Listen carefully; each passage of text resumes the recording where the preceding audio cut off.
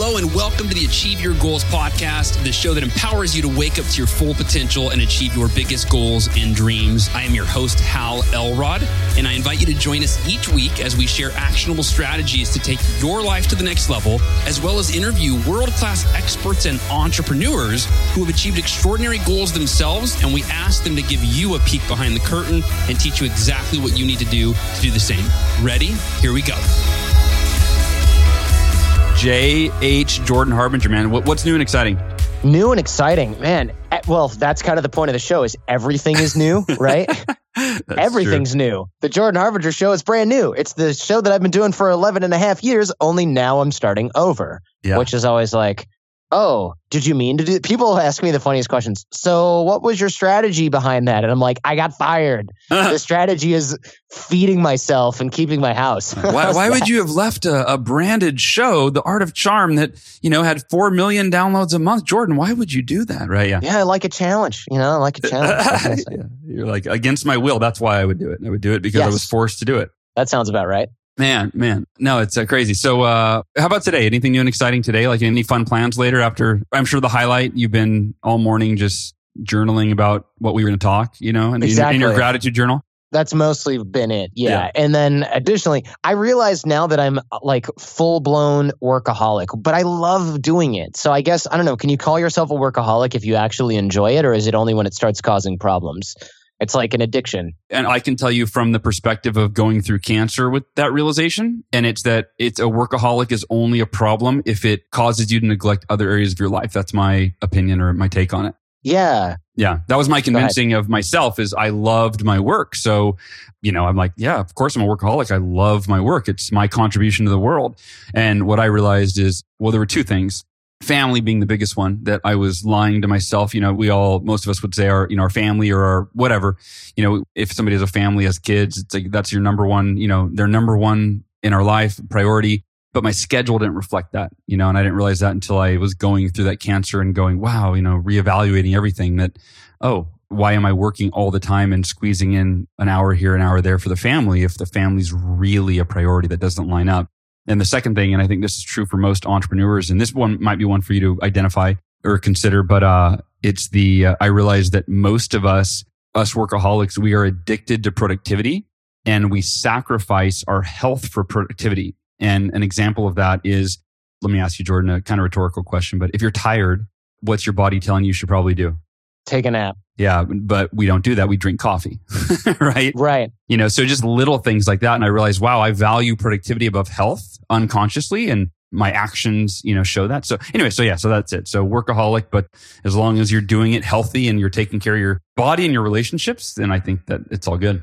Yeah, I was going to make a joke there, and it's like, when you're tired, what does your body say you should do? And it's like, email, or like, when you're tired, what does your body say you should do? And it's like, yeah, drink coffee in order to stave off, all this fight the urge to actually rest.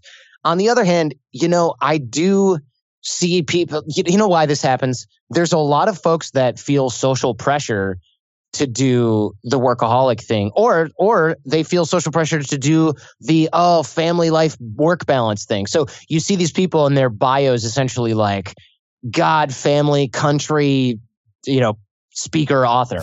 And then you're like, okay, but never goes to church, never sees his kids, goes on vacation without him all the time, like with his friends, and then is also a workaholic. And I'm like, but I'm not judging those people. What I'm saying is I totally get why they write that. Because if you write, I value my work above everything else. Yes, I also have 2 kids. It doesn't look good, right? And you wouldn't write that because you'd know it would sound ridiculous. And yet that's the way that many of us act. I don't have kids. So me being a workaholic, and I work with my wife. So it's not like everybody where you never see your wife. Nope. See her all the time, hang out all the time. Now the difference is that often we're in the same room working, and we do a lot of other fun things and travel together a lot, so we can get away with it. But once we have kids, man, is my life going to change? I already know it. Yeah. Call me for the lowdown on how to do it wrong and then how to do it right, so you don't do it exactly. wrong. Yeah, exactly. It's like step 1, get multiple life-threatening occurrences / diseases. Step 2, ...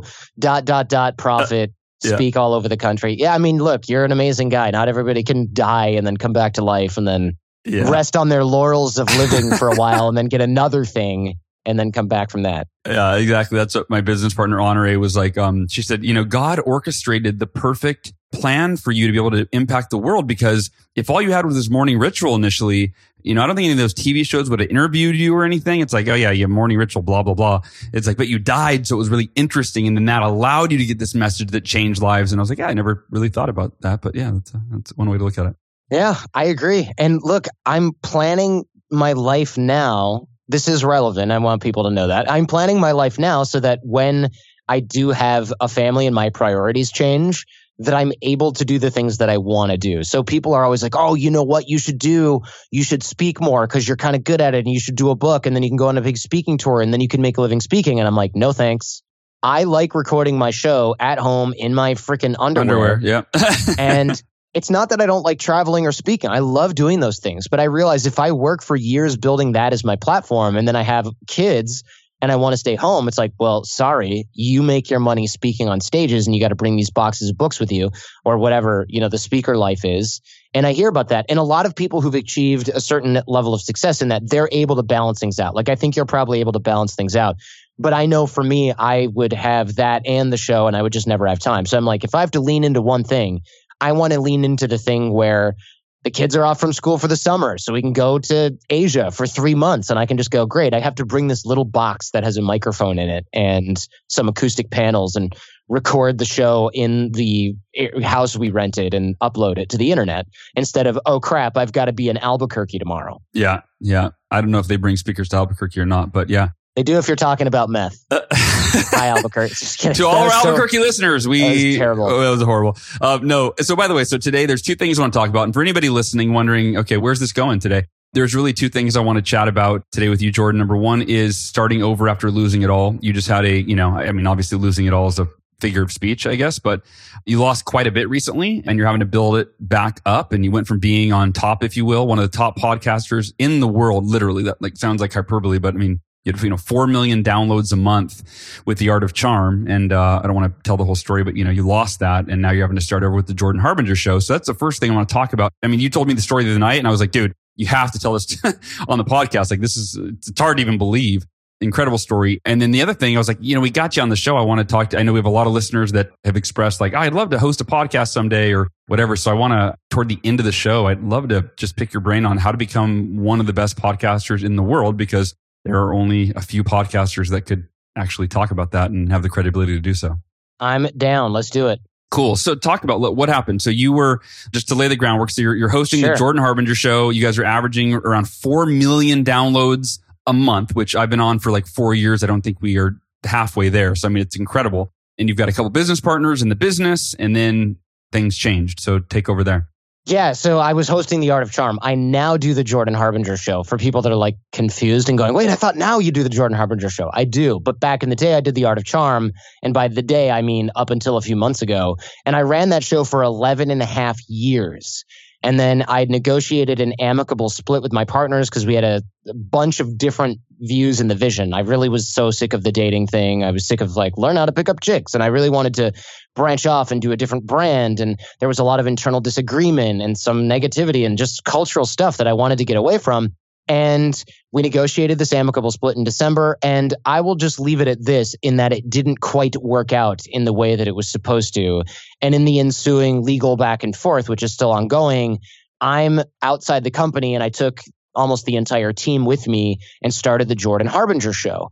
And that show now I'm rebuilding brick by brick. So, when people go like, what would you do if you had to start all over again? I no longer have to worry about that being a hypothetical.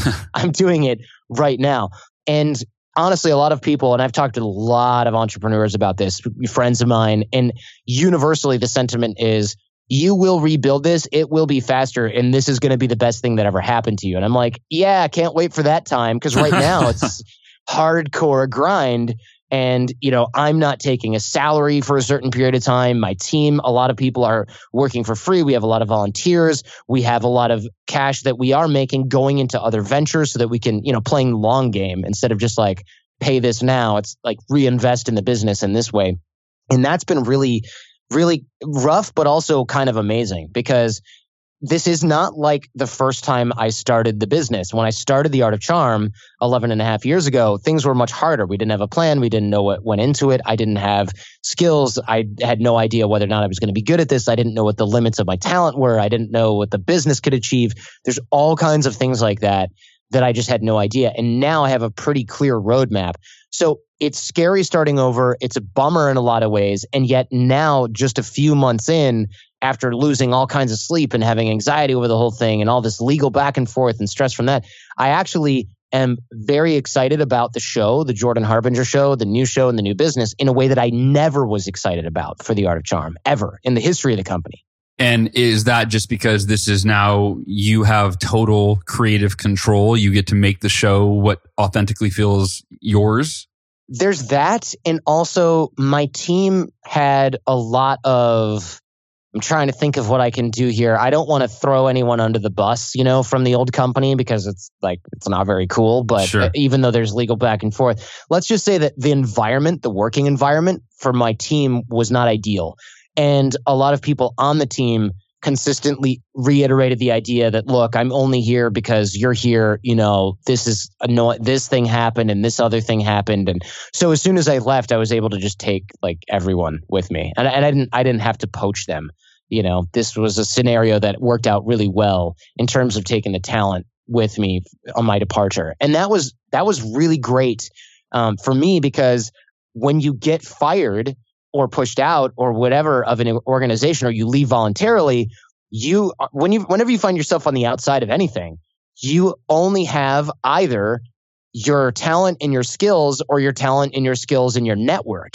And that's if you have a network, right? So for me, I happen to just honestly, in many ways, kind of get lucky because I practiced what I preached with the old content, with the networking and the relationship development and the things we teach on the Jordan Harbinger show.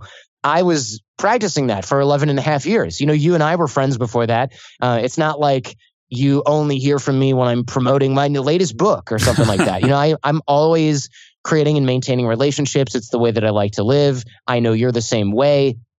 I give without the expectation or attachment to getting anything in return. That stuff is all proven really important. And I remember thinking, well, this is great. I'm always helping other people, being generous, not expecting something in return. Now, here's the trick. When you behave like that, in the back of your head, somewhere you're thinking, I will never need to ask this person for a favor, because you're never thinking my life could disintegrate at any moment and it'll be great to have this safety net around me. You're just thinking, this is how I like to live. Well, let me tell you, I am thanking my lucky stars right now that I spent years and years and a decade and change building and maintaining relationships, because when I found myself outside my old company and having to start the Jordan Harbinger show from scratch, I was able to call hundreds of people for help. And if I didn't have that, oh man, I would be in a completely different place right now. And not just emotionally, but the Jordan Harbinger show, the first month got 1.3 million downloads. And that's a lot for a show that is brand new and has over 1,000 reviews in iTunes. It's incredible. And that wasn't because I had my mailing list. I didn't have my mailing list. I didn't have my website. I didn't have my Twitter account. I didn't have I had to start everything over. And I thought I was completely effed, man. I really did. So for anybody listening, right, I'm going to kind of go into Jordan's psychology right now, or invite him to share his psychology, because, you've probably heard the adage, it's not what happens to you in life, right? It is how you respond to what happens to you. And I'm a big believer in what I call emotional invincibility, which is the idea that when you learn how to manage your emotions as effectively as possible, right, you can become almost emotionally invincible, where no matter what happens to you, you're able to interpret it and manage it. And I'm not saying that you're emotionally invincible. In fact, we've talked about how hard this has been for you. So to the point that you're comfortable sharing, I guess first let's start with, what were your biggest, when this happened and this went down, or when you hit the low point in the last few months before the Jordan Harbinger show started and had 1.4 million downloads, as you were showless, right? You lost Art of Charm. You got no show. You got nothing that you'd worked for 11 years to build. What were your biggest fears? So first of all, I went through part of the 7 stages of grief. Have you heard of this? I'm sure everyone has. But the first thing is shock and denial. And at first I was like, oh, wait, well, no, this can't. I mean, we're going to figure out something and these guys won't do this. And that would be dumb for the business. But then it's like, oh, crap, they're doing all this stuff. And it's not based on logic. It's based on this is like a divorce, not like a let's separate this. We already worked out the logical deal. Now it's like this emotional explosion. And I was like, wow. And then I felt really bad about it. And I was beating myself up about it. Like, oh, what could I have done differently? And then I talked with a ton of people in my network and they were like, no, this is, and again, I don't want to throw anyone under the bus, but it was kind of like, hey, Jordan, stop beating yourself up. This is not you. And I went, okay, are you sure? Because I'm one of those people who's like, what role have I played in this? That's like that's one of my first questions always. Yeah. Because that's the thing I can control. So if something really bad happens, I want to know how I can make that never happen again. And it's not never have business partners because everyone's a jerk face. Like that's not the answer to this. You know, just be alone and have no friends. Like that's not how you manage these things. After that, it was kind of like this, and I'm doing the stages out of order, I think. But after that, it was like, I'm never going to be back on top. I was on top of the mountain. No one's going to respect me. Everyone's going to laugh. There's people that are glad this happened. And I'm sad about all this. And what about my audience? I served them and they're going to be like, you know, now I have to build it again. It's all sad. And then I kind of realized, wait a second, everyone I'm speaking with that has been through something like this, they all say, this is going to be the best thing that's ever happened to you. It sucks right now. Totally normal. You're going to be able to rebuild it. And these are people that have done this and that know me well, etc. Yeah. So it's not just like your mom saying, you'll be fine, honey. It's like, you know, people who've lost their $100 million company because of XYZ. And they're like, no, you don't realize this is a good thing. And I'm thinking, well, if you lost that and you're happy about it, and it's not just some philosophical argument like, no, I have more time for my kids because I got fired. Like, that's not what these people are saying. They're saying, I'm happier than I've ever been on every front.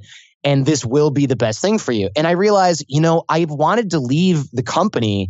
I wanted to leave the Art of Charm. I was unhappy there for so long. My team was unhappy there for so long. I wanted to leave for years, but I would never have had the guts because of the sunk cost. And I will tell people all the time about sunk cost fallacy, but when you're applying it to yourself and it's 11 years of working on this business and it's pretty hard to go, yeah, you know what, I should just cut ties and start this thing over from scratch. You know, what could be the harm? You're worried that it's not going to work out. So I lost a lot of sleep, man. I was like freaking out. I was worried that this wasn't going to work. I remember like crying on the phone to my parents and calling tons of my friends. And I'm still reaching out to my network all the time, almost every single day. Not even almost every single day to discuss, get wisdom, see how I can help other people now that I'm in a different sort of phase of business, see how other people react to this. And you know what was also really scary, Hal, was a lot of people say, well, you're going to find out who your friends are. And when people say that, they don't mean you're going to be pleasantly surprised by all these friends you didn't know you had, right? When you hear, when you're watching ESPN or something and an athlete says you find out who your true friends are, they mean they're broken alone. They don't mean the community huddled around them, right? Like, yeah. That's what I was worried about too. But I'll tell you, I am very fortunate in that I actually did have that experience, in that everybody was like, let me introduce you to 5 people who can help you. Or, hey, you've never heard from me, but I've been listening to your show for a while. When I heard what happened, this happened. So I want to volunteer for you for X number of hours a week to do high quality writing that you can use on the website. So the things like the worksheets that we create for every episode of the Jordan Harbinger Show so that people can apply what the guests are talking about in a concrete fashion. There's worksheets for every episode. Those are all done by volunteers. There are blog posts that are done for the content creation. There's SEO that's being done on the website by professional firms that said, hey, look, like the show, I can devote X number of hours per week for me and certain staff members to work on this for you as sort of a payback, which I didn't need before and would have said no to. And now I realize, wow, okay, I am having friends and allies pop out of the woodwork because the mission is bigger than just me. I know that sounds cliche, but that's the reason. Sure. Well, I mean, I think that the big lesson, and to me, this is like arguably one of the most important lessons, period, in life, in business, period. And that is your focus on adding value for other people and building your relationships, right? And being a person that looks to add value without expecting things in return. And, Harvey Mackay has a book, Dig Your Well Before You're Thirsty. Right? Yes.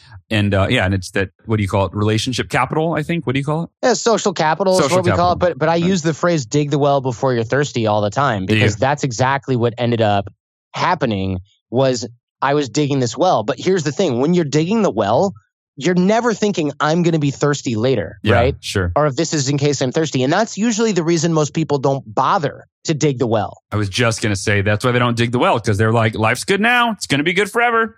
Yeah. Like, oh, how would this ever blow up in my face? How would this ever backfire? How would this ever happen? Da-da-da. And I totally get that logic, because I had the same logic, which was, how can anything ever go wrong? The difference wasn't, oh, I foresaw that I might have a problem one day and then I might need to. No, I just enjoyed connecting with people, connecting people with each other. Practicing what I preach was really important to me. So I was always keen to walk the walk. And then when I was thirsty, I was like, whoa, good thing I took my own advice. Holy moly. That was really just a stroke of luck. It wasn't this Jordan and pat myself on the back, I have so much foresight. I did it for other reasons, and those reasons just happened to be the reasons I recommended to other people. And it just happened to be that I really need these networks and connections right now. And that was the reason. So I don't want to say like, see, look, I knew this was all the right time. This was going to work out great and everything's fine. That was not the case. This was not the case at all. Yeah. It just happened to be fortunately doing what you're supposed to do. And that's why now I recommend it even more to everyone, because people go, well, maybe as soon as I get my website launched, I'll start this network. No, you need to do this now, because one, it is really planting a tree. There's no better time to plant a tree than 20 years ago. And the next best time is right now.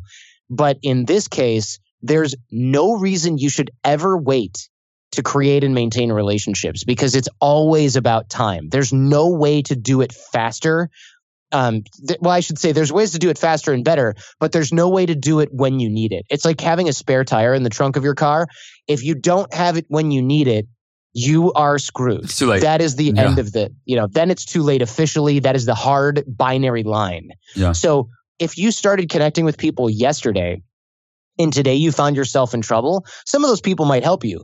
But if you started connecting with people 2 years ago and you find yourself in trouble and you never know when that's going to happen, then you'll be like, oh my gosh, thank goodness I did this right. And it's such a minimal time investment to maintain relationships, and it's so worth it to create them that now I really don't understand, other than pure delusion, why people don't do this. Yeah, and if you're listening to this, literally write it down. Just make one of your top 3, top 5, maybe number 1 goal, ongoing goals should be to add as much value as possible to the lives of, you get to choose, for me, it's every person I come in contact with. For you, it might be your family or your friends or your company or your colleagues or whatever. But again, what Jordan's talking about, and what I try to talk about this a lot, which is just, you want to become known as someone who is a giver, who is always contributing, adding value, and whatever ways work for you. If you've got money, you donate money to charity or whatever. If you, just be a good person, right? If you give time, give money, give knowledge, give resources. In fact, and I'm curious if you have a book recommendation on this, Jordan, as a resource to go deeper in the topic. Mine is Love is the Killer App by Tim Sanders. That is the book that opened my eyes to not only why I should add value for other people and why that's such an important focus, but it gave me the kind of the how to do it. We obviously mentioned Harvey Mackay's book, Dig Your Well Before You're Thirsty. Do you have any book recommendation on, something that really impacted you in terms of building relationships? Yeah, so this is kind of a cheesy cliche, but it's super legit. Dale Carnegie, How to Win Friends and Influence People. No, it's great. People always kind of laugh at this because, one, it's like 100 years old or 80 years old or something like this. 1937, yeah. Yeah, so I don't know, do the math. It's definitely not a new book. And all the examples in there are like, John was a typewriter salesman. And it's like, well, no wonder, but this is probably like the height of typewriter markets in worldwide. So it's a really good, it's the equivalent of like John sells routers for Cisco. It's like that thing. And so but when you read that, you read these basic concepts and you go, this is all, it's so elementary. But if you read it and you go, what part of these have I implemented in my life on a consistent basis, like this guy Dale Carnegie has? The answer is pretty much nothing for most of us. Yeah. Right. It's all like, be interesting by being interested in other people. And it's like, I've heard that before. And it's like, great. How interested are you in other people on a regular basis? And they're like, well, I'm really busy right now. So, so you hear that. Kind of self-absorbed. Yeah, a little bit here and there. And so I'm really a big fan of that type of book. And you listed some of those as well. And frankly, there's a lot of great books about networking. It's not about the knowledge, it's about the practice. And a lot of people are reading books on networking while skipping an event like a get-together or a conference or something like that because they don't need anything, or they're not going to that conference because they're not launching their book until next year. Yeah. And it's like, okay, so you're going to show up next year and everyone's going to go, hi, who are you? And you're going to go, here, buy my book. Or, yeah, I'll go to your conference, but you have to buy 1,000 copies of my book. Who are you again? Sorry, no thanks. Yeah. You have to practice these things. And yet people are more than content with going, yeah, I know all that, but I don't need anything right now. And you have to give without the expectation of anything in return, because if you don't, you're not going to see the majority of the opportunities that are over the horizon. You can't see the things that you're going to get from other people if you're just looking for what you can get from them. And this isn't even some sort of like complex metaphysical BS thing. It's that you don't know how you're going to connect with other people if all you're self-limiting. If you're just thinking, okay, I'm only looking for people that need websites because I'm a web designer, then you're going to miss the person who needs a website that happens to be friends with the person who's looking for a dental hygienist recommendation in your neighborhood. Because you're not going to connect with that person because you're just thinking, why should I connect with them? They don't need a website.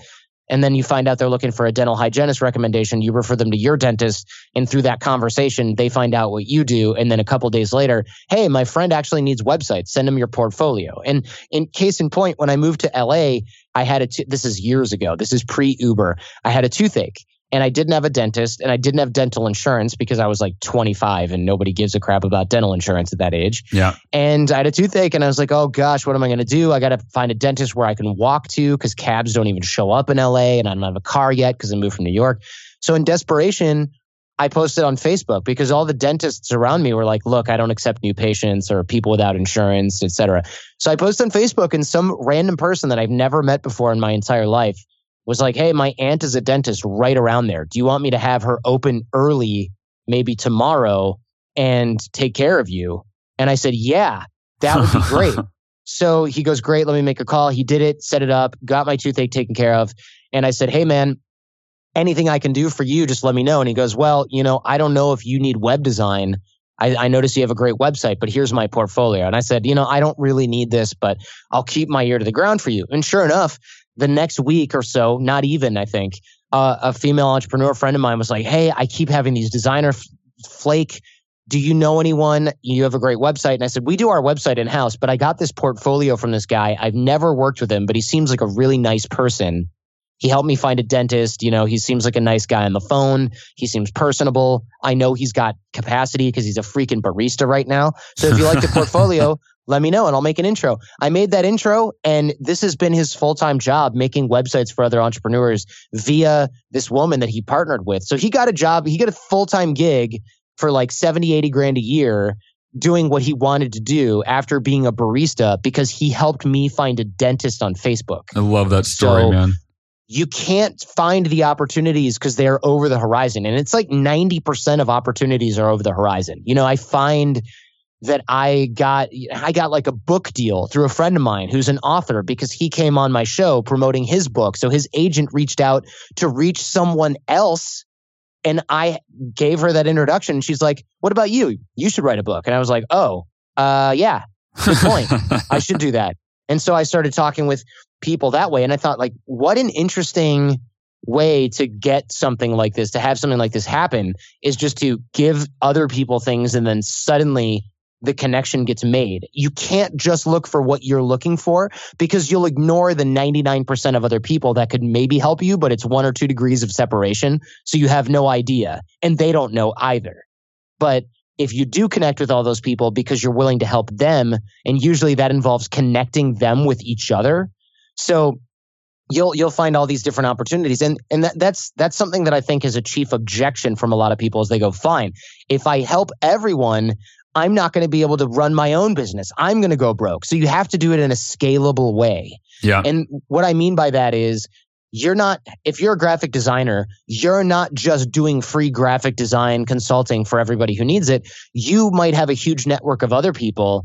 And then you find out that your friend who invests in cryptocurrency needs a CPA so he doesn't go to freaking prison for tax evasion. And you know a CPA that specializes in crypto stuff, and they're in your circle. You connect those two people. You don't have to make the website for them. You don't have to do something that requires your special knowledge. And that's another reason that I think people get stopped is they go, well, I'm a graphic designer, so I can only help people who need graphics. Or I'm a college student, I don't have any money, so I can't help anyone. I don't have any special skills.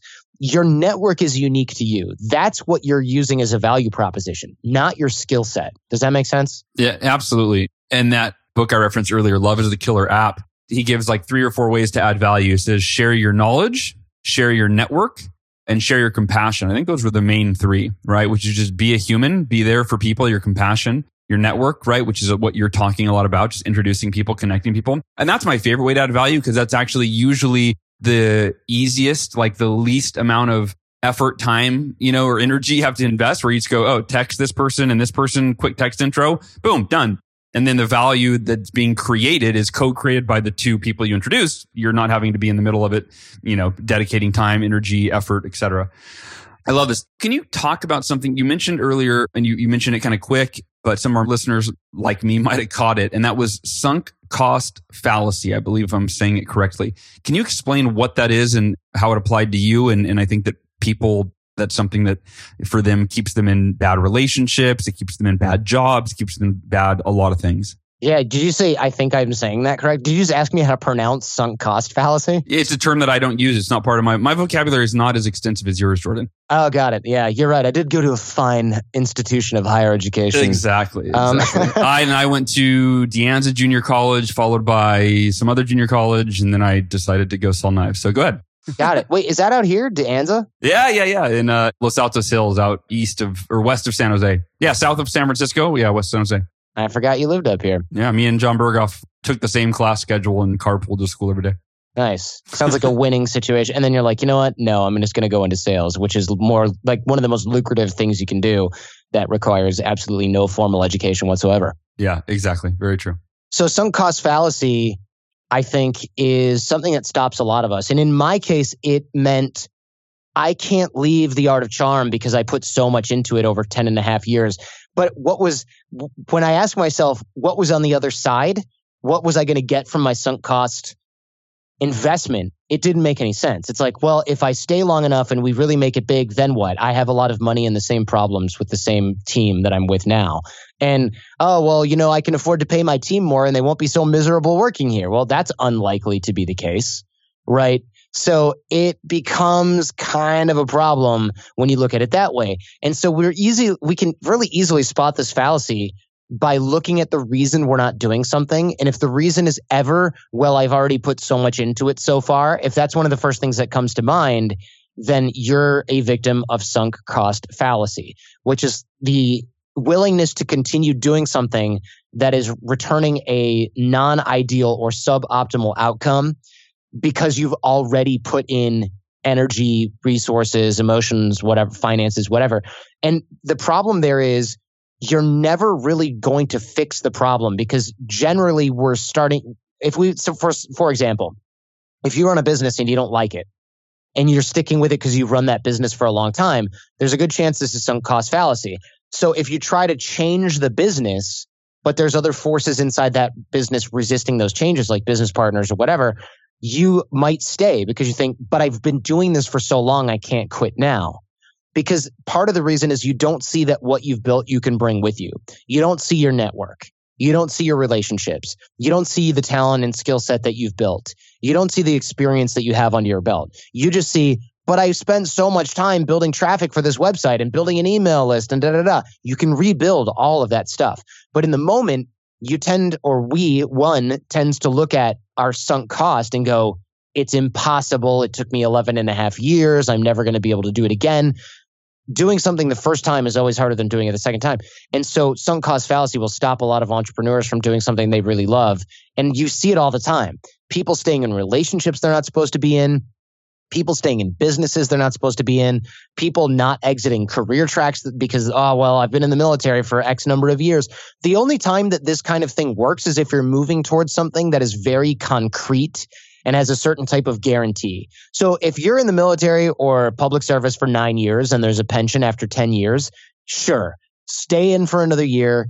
You have that investment made. It'll pay off dividends later. It's guaranteed because that's in the contract, right? Yeah. However, if you're in a business that you run and I've been doing it for 11 and a half years, and even though I don't like it now, ...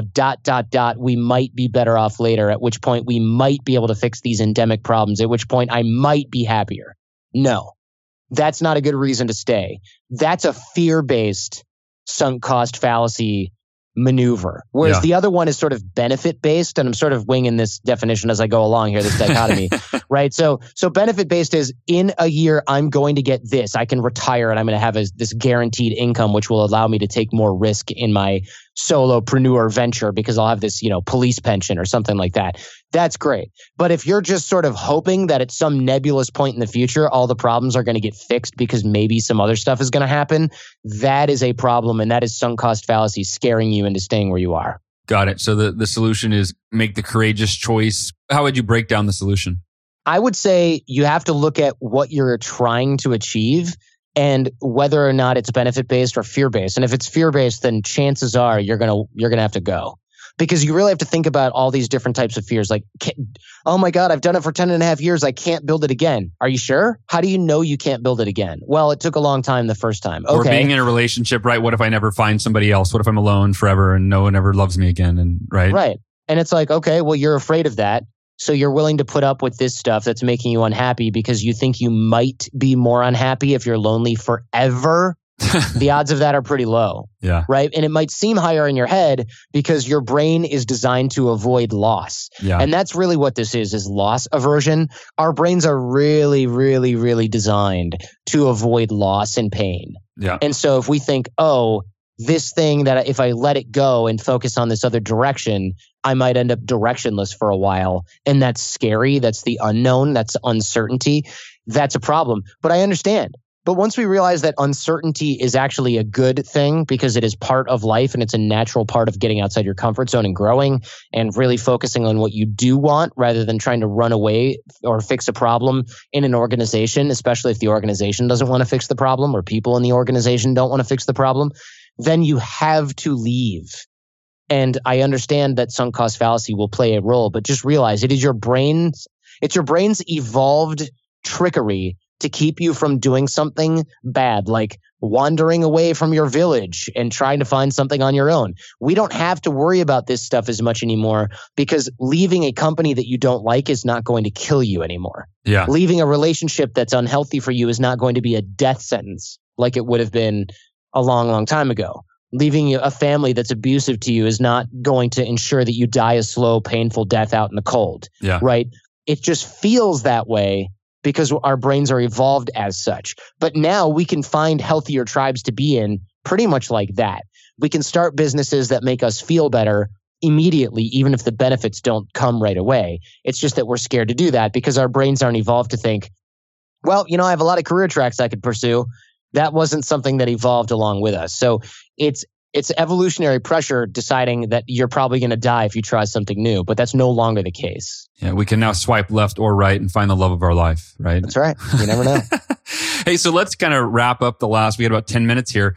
Let's do it with kind of two things in terms of, if someone is listening and they want to start a podcast or that, they've thought about it or maybe they haven't, why would they start a podcast? And then how do you build a phenomenal, you were the host of one of the greatest podcasts ever. And that was because of you. You were the brand, you were the voice, right? And now you are simply going to build something bigger and better with the Jordan Harbinger Show. So you can kind of, as you're explaining kind of how to become a phenomenal podcaster, how to build a podcast, combining that with what you're actually doing at real time. Obviously, it's a little different if someone's never done it. You're doing it for the second time. But yeah, I'd love for you to hit podcasting and anything you think is of value for anybody listening that might want to start their own podcast. And this is actually for me. I'm taking notes. How the hell do I get good at this? Yeah, this is something that a lot of people ask me, and I'm really passionate about this because I think that in a world where podcasts are really commoditized, because everyone's like, okay, my plan is I'm going to interview entrepreneurs that blah, blah, blah. It's like, wait, what? Everyone's doing this. So the only way to create something that's unique is to either outwork everyone, be more talented than everyone, or have better connections than everyone. So, and you have to have some measure of those three, right? Because there's a lot of people that start shows because they have really good connections and they just do pretty crappy interviews with famous people. Yeah. And then there's a lot of people that try to lean on their talent, and then other people who are working hard at their skills just eclipse them over a certain period of time. What's that phrase, Hal? It's like talent doesn't work, or hard work beats talent when talent doesn't work. Is that what it is? I think you nailed it or got it completely wrong. One of the two. One of the two. Yeah. Hard work beats talent when talent doesn't work. And I'm pretty sure it's something like that. Yeah. And so what I do on the Jordan Harbinger show is I know that I'm not the most naturally gifted interviewer. You know, I spent 11 and a half years getting good at it. Yeah. So people will say, oh, well, you're naturally good at it. I was talking with Cal Fussman. He's like, you are naturally good at this. And I was like, I've been doing this for over a decade. And he's like, okay, you're good at this. Maybe it's not natural. So, but it's true, right? And I will outwork everyone. So if I know there are other interviewers that have had the same guest and those interviewers are good or bad, I don't really care. I read the entire book from that guest, and then I watch all their videos and their TED Talk and their Google Talk and all that stuff. And I talk to, I'll talk to their friends if I know some of them, and ask for personal anecdotes and things like that. And the reason I do that is because I know that I have to outwork all of the other interviewers, as well as having a good interview skill set and having booked this high quality guest. And so I encourage people to do that. And people go, what? That's going to take forever. Yeah. Don't do something if you're not willing to do it right. Yeah. There's a ton of people that are like, no, here's what I'm going to do. 5-minute interviews with influencers. It's going to be 10 times a day and and I'm just going to wing it. And I'm going to ask them the same questions. And I'm like, great. So go ahead and do that. And don't be surprised when it doesn't work. Because here's the thing. A lot of really gifted marketers have jumped into the podcasting space, and their problem is retention. Because people will listen and go, the first episode is only okay. The second episode, not so good. Third episode, I got a couple nuggets. I'm unsubscribing because there's a lot of competition out there. So you have to be really careful, because you can market the crap out of something that has great guests and people can go, nah, next. And you'll never get that person back. So you have this retention problem. And that retention problem can become a real issue for you, because you keep pouring sand or fuel into the top of the funnel and they keep on falling out the bottom. You're pouring water into a bucket with holes in the bottom. So what we do on the Jordan Harbinger show is we do study the thoughts and actions of those brilliant people. We ask them great questions because I've done a ton of prep. My team's done a ton of prep. And we do those worksheets to make sure that everybody who's listening finds something to take away from each episode of the show. That requires extra work, and we have some great guests on the show as well. And so we're going pedal to the metal, really.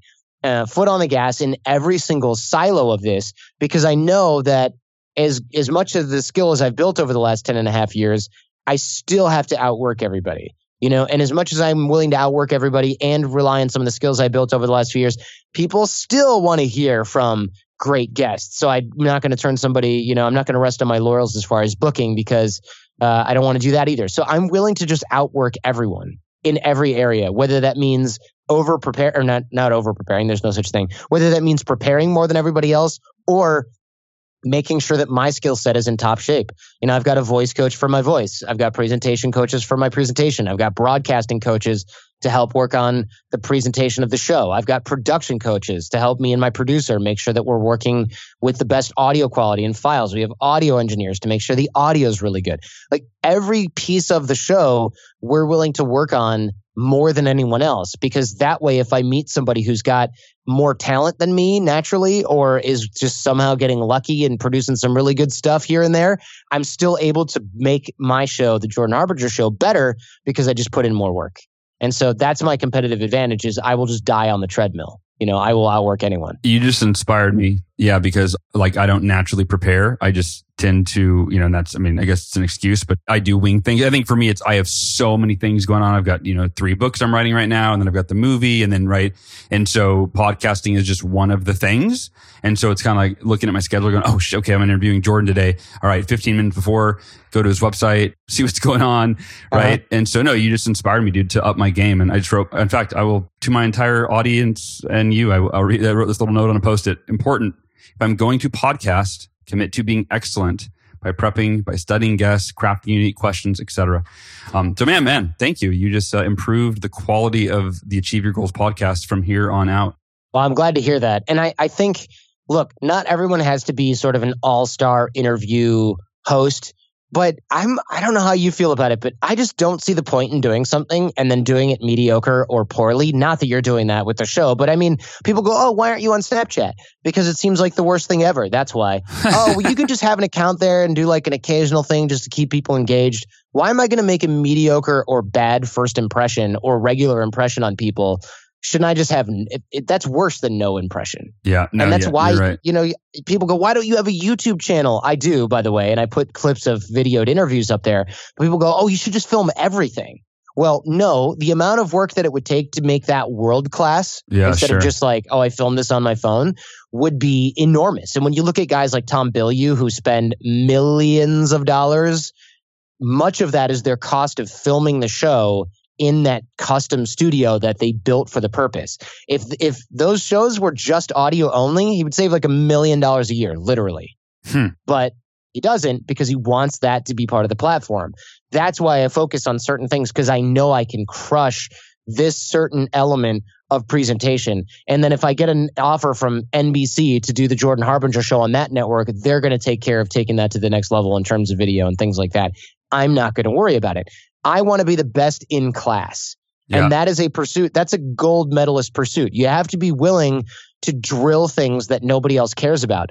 Like one of my friends is a guitar player, and he was the best jazz guitarist in the state at one point. And he would walk. I used to live with this guy in college, and he would walk around the apartment and he would just be playing these weird riff things over and over. And I'm like, what are you doing? And he goes, these are really complicated finger movements.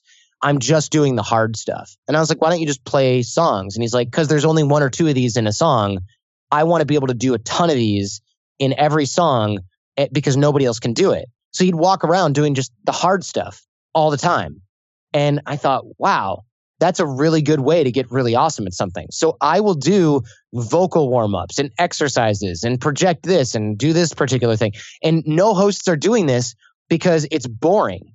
And the measure of the impact on the show to them is not as fun as like getting a cool guest that's a celebrity. Yeah. But that's kind of just the fun part. It's kind of like saying, hey, you know what? I want to play football. And everyone's like, cool, yeah, let's go toss the pigskin around. No. I want to play in the NFL. Well, you better start lifting weights. Nah, that sounds boring. I'm just going to go be a quarterback for the Bills. Well, I don't think that's how it works. No. You don't understand. I'm special. All right, cool. Nobody would ever do that. Nobody in their right mind would ever do that, right? Because it's so ridiculous. But there's a million people out there that are like, as evidenced by the number of podcasts and iTunes, that think it's okay to just be like, I'm a talk show host now. Okay, cool. And I'm fine with that. I'm fine with delving into creativity, and I encourage people to do that stuff and take risk. But when those people go, I don't understand why I don't have listeners, why I don't have an audience, it's because you haven't earned it. And every minute of the audience's time on the Jordan Harbinger show, we earn every single minute. So if you're just thinking like, oh, I'm entitled to an audience because I turned on the microphone and I uploaded this file, that is not how you build a great following of rabid fans. Yeah. I love that commitment to excellence, and it's so rare. And even like you mentioned Snapchat, I think that a little bonus tip that I can extract from what you just shared is focusing on quality over quantity. And like social media is a great example for entrepreneurs, especially. They feel like they have to be on every single platform unless I'm on multiple platforms with my team, but Facebook's my main platform, and I'm not on Snapchat, and I'm not on, a lot of the platforms.